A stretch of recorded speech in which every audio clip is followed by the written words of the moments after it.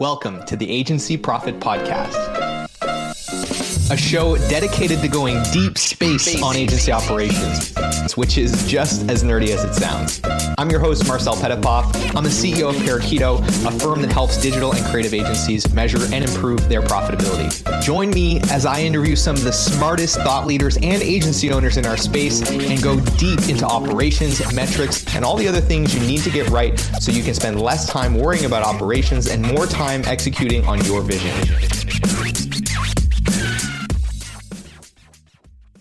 Hello, everyone, and welcome back to the Agency Profit Podcast. I am particularly excited about today's episode because I've brought somebody on the show that I've had the pleasure of working with now for several months. As some of you may know, if you've creeped me on LinkedIn, I am the Chief Operating Officer fractionally at an agency in San Francisco called Goldfront.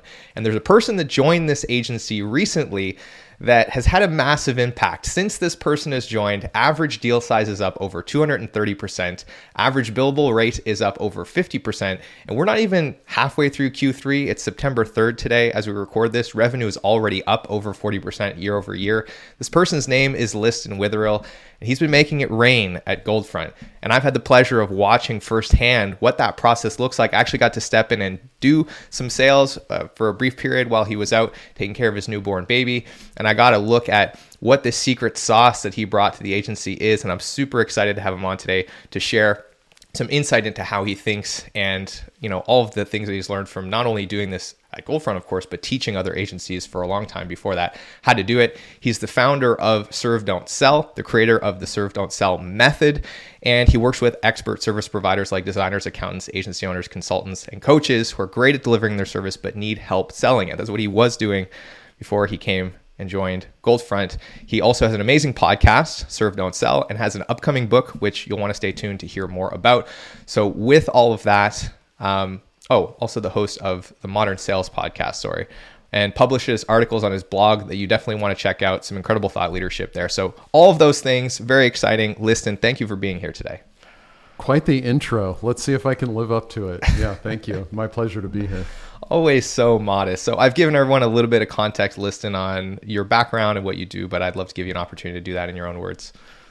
So what set me on this path is I'm a college dropout originally, dropped out of college at 19, went back to school much later after pursuing a music career, and then I got a master's degree in environmental science and management from the UCSB Bren School.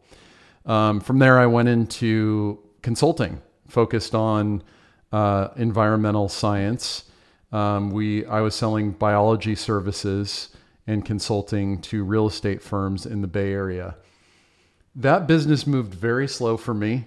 It was not a good fit culturally, I would say, for me. I like things that move a little bit faster.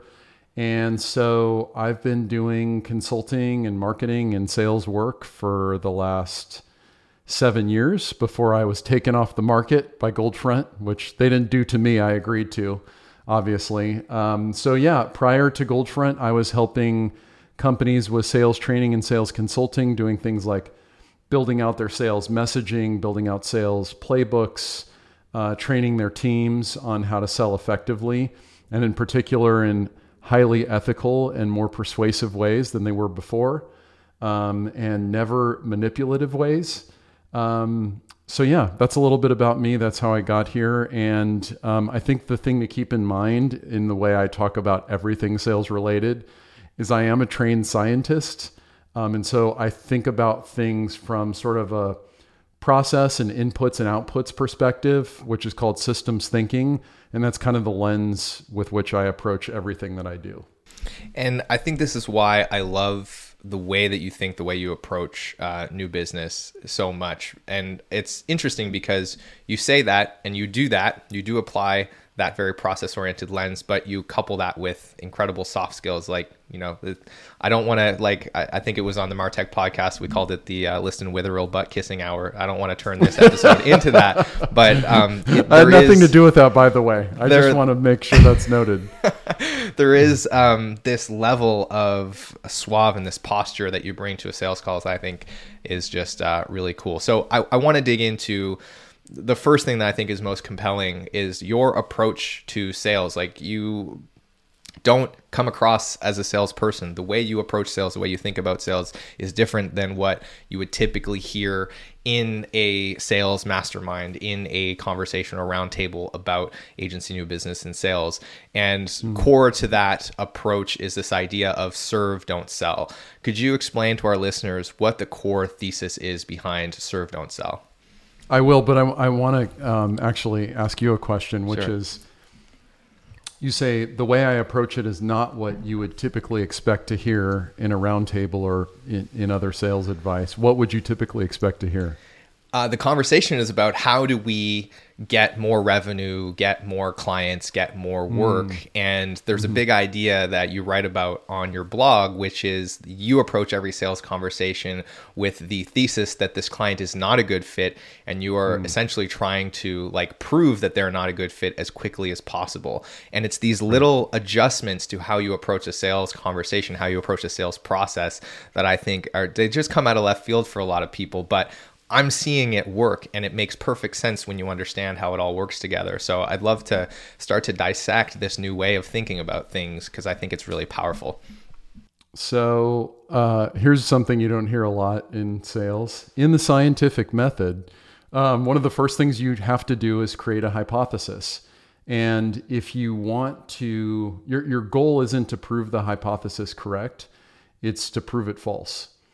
And if you can't prove it false, then you've got a pretty good hypothesis, right? And which is to say an explanation of how the world works.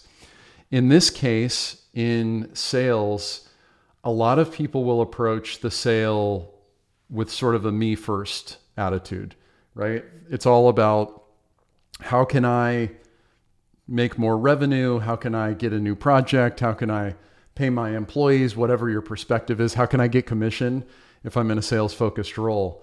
The problem with that is your prospects know it, right? So there's nothing wrong with having self-interest. That's like who we are. We're evolved for that for many good reasons. But if you're approaching your sale in a you first kind of posture, your prospects are going to know it. And that's going to signal to them that they can't trust you as much as they could otherwise. Whereas if I show up and I'm trying to find reasons why this deal isn't going to work out, that builds trust, right? For good reason, because I legitimately am trying to find reasons why it can't work. Now, this isn't to say our goal is to show up and just be like, pessimistic and have a bunch of bad news. I'm not saying that. Assuming you're targeting the right people, you should be having conversations with people who could, at least in theory, be a relatively close match to your ideal client profile, right? Assuming they do have that, there's a bunch of reasons why they wouldn't work with you.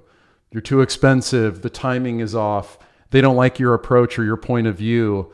The type of work or the style of work that you do isn't a perfect match. So like, in the agency world, right? Maybe some people see themselves as having stodgy brands and they don't like flashy design, or they don't like what I would consider good design, right? They're not going to be a fit for me. And that's fine. There's nothing wrong with that. I've dodged a bullet if I get them out of my pipeline. So that's kind of the first thing. How do I approach it? I think about it in terms of not just what will it take to get a sale, which is a bunch of things have to line up. I think about this, another way to think about it is like slalom skiing, right? You're having to go around all of these gates, and if you miss one gate, you're disqualified. And sales can be a lot like that. Like you're going downhill at full speed and you have to ski around all of the gates in the right order. And if you miss one, you're pretty much screwed. And so what you're looking for is to end it as soon as possible. If you do that, and if you're targeting the right people, you're going to find whatever's left over are great opportunities for you and your firm. Do you want some free resources to help you measure and improve your profitability? If you do, then I want to tell you about our agency profitability toolkit, which you can grab absolutely free in the show notes or by heading to parakeeto.com/toolkit. It's packed with training videos, cheat sheets, templates, and all kinds of other great resources to help you start measuring and improving the essential metrics that are going to drive better profitability in your business. And it's helped thousands of other agencies around the world do the same.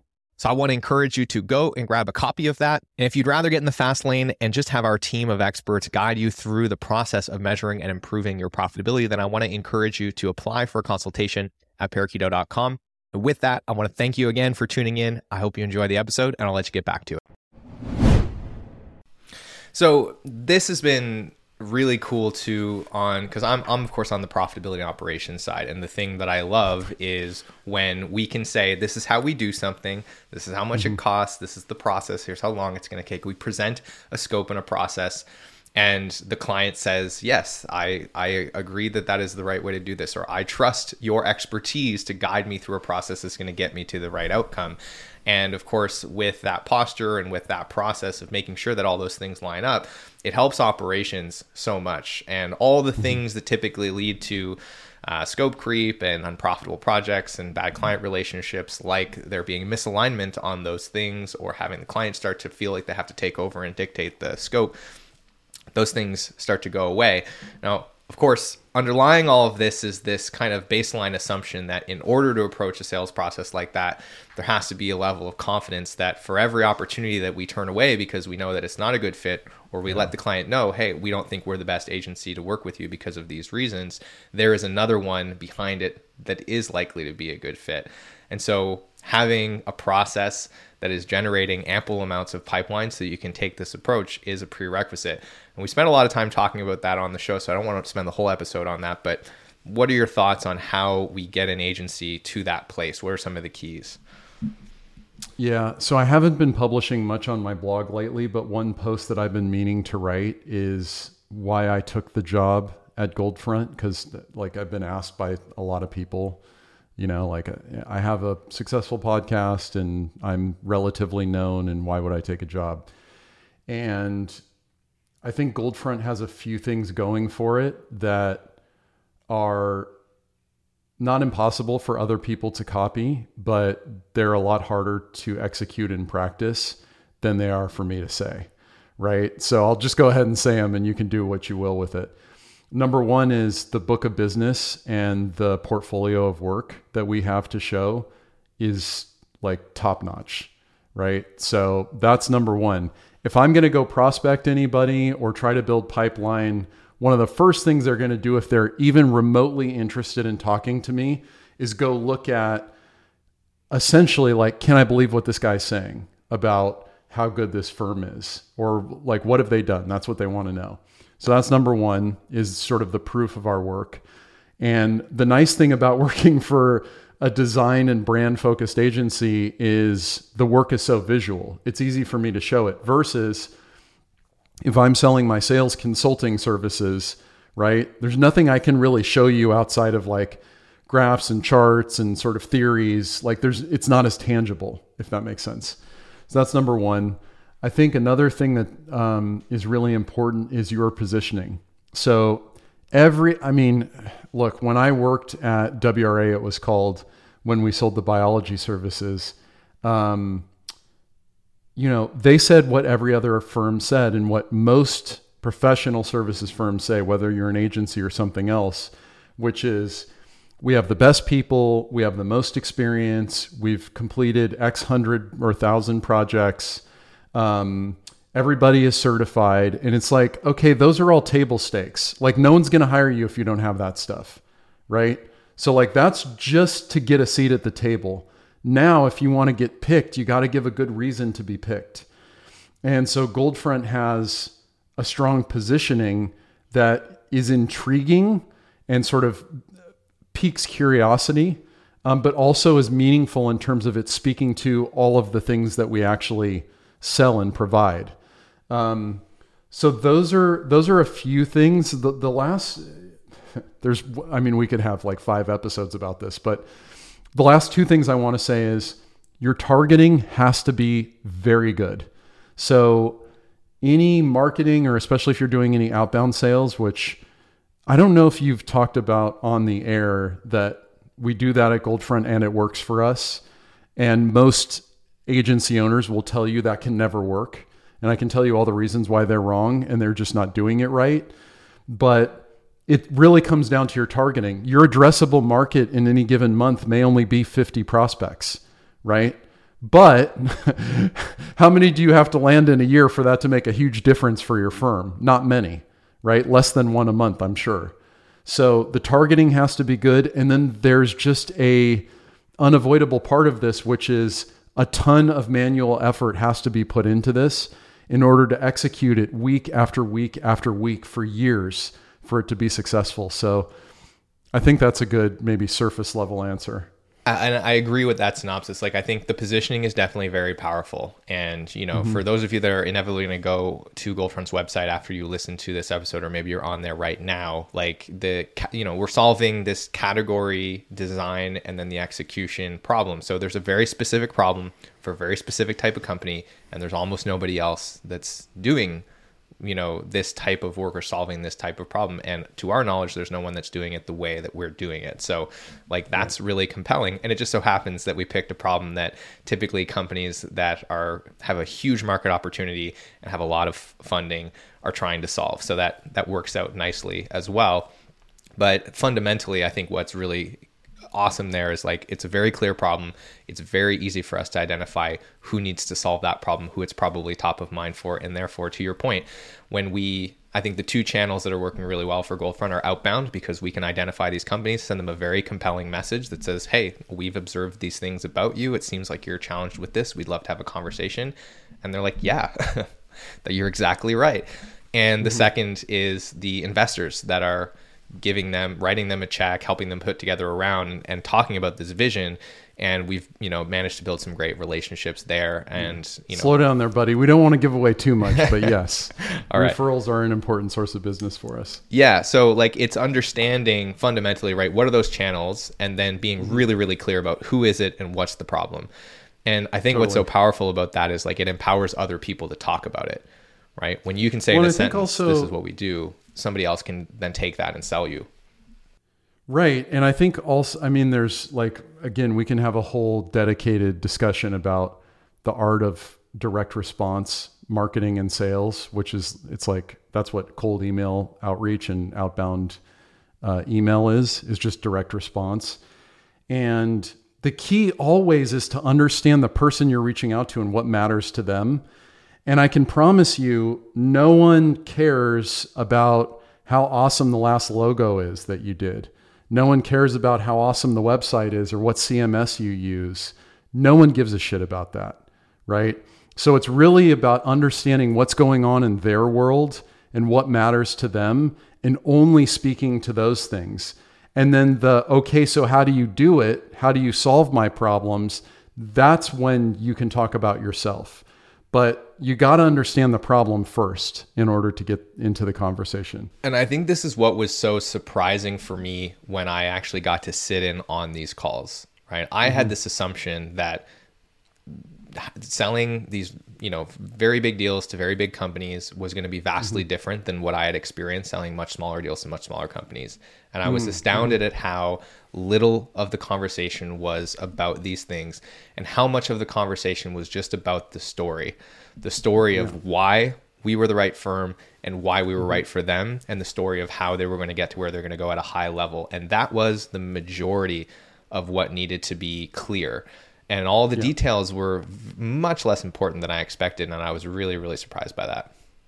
Yes, indeed. I said to Josh, the owner of Goldfront, I said, isn't it funny that clients are making decisions like, multiple 6-figure decisions to buy our services based on like an hour to 2 hours with us and a slide deck?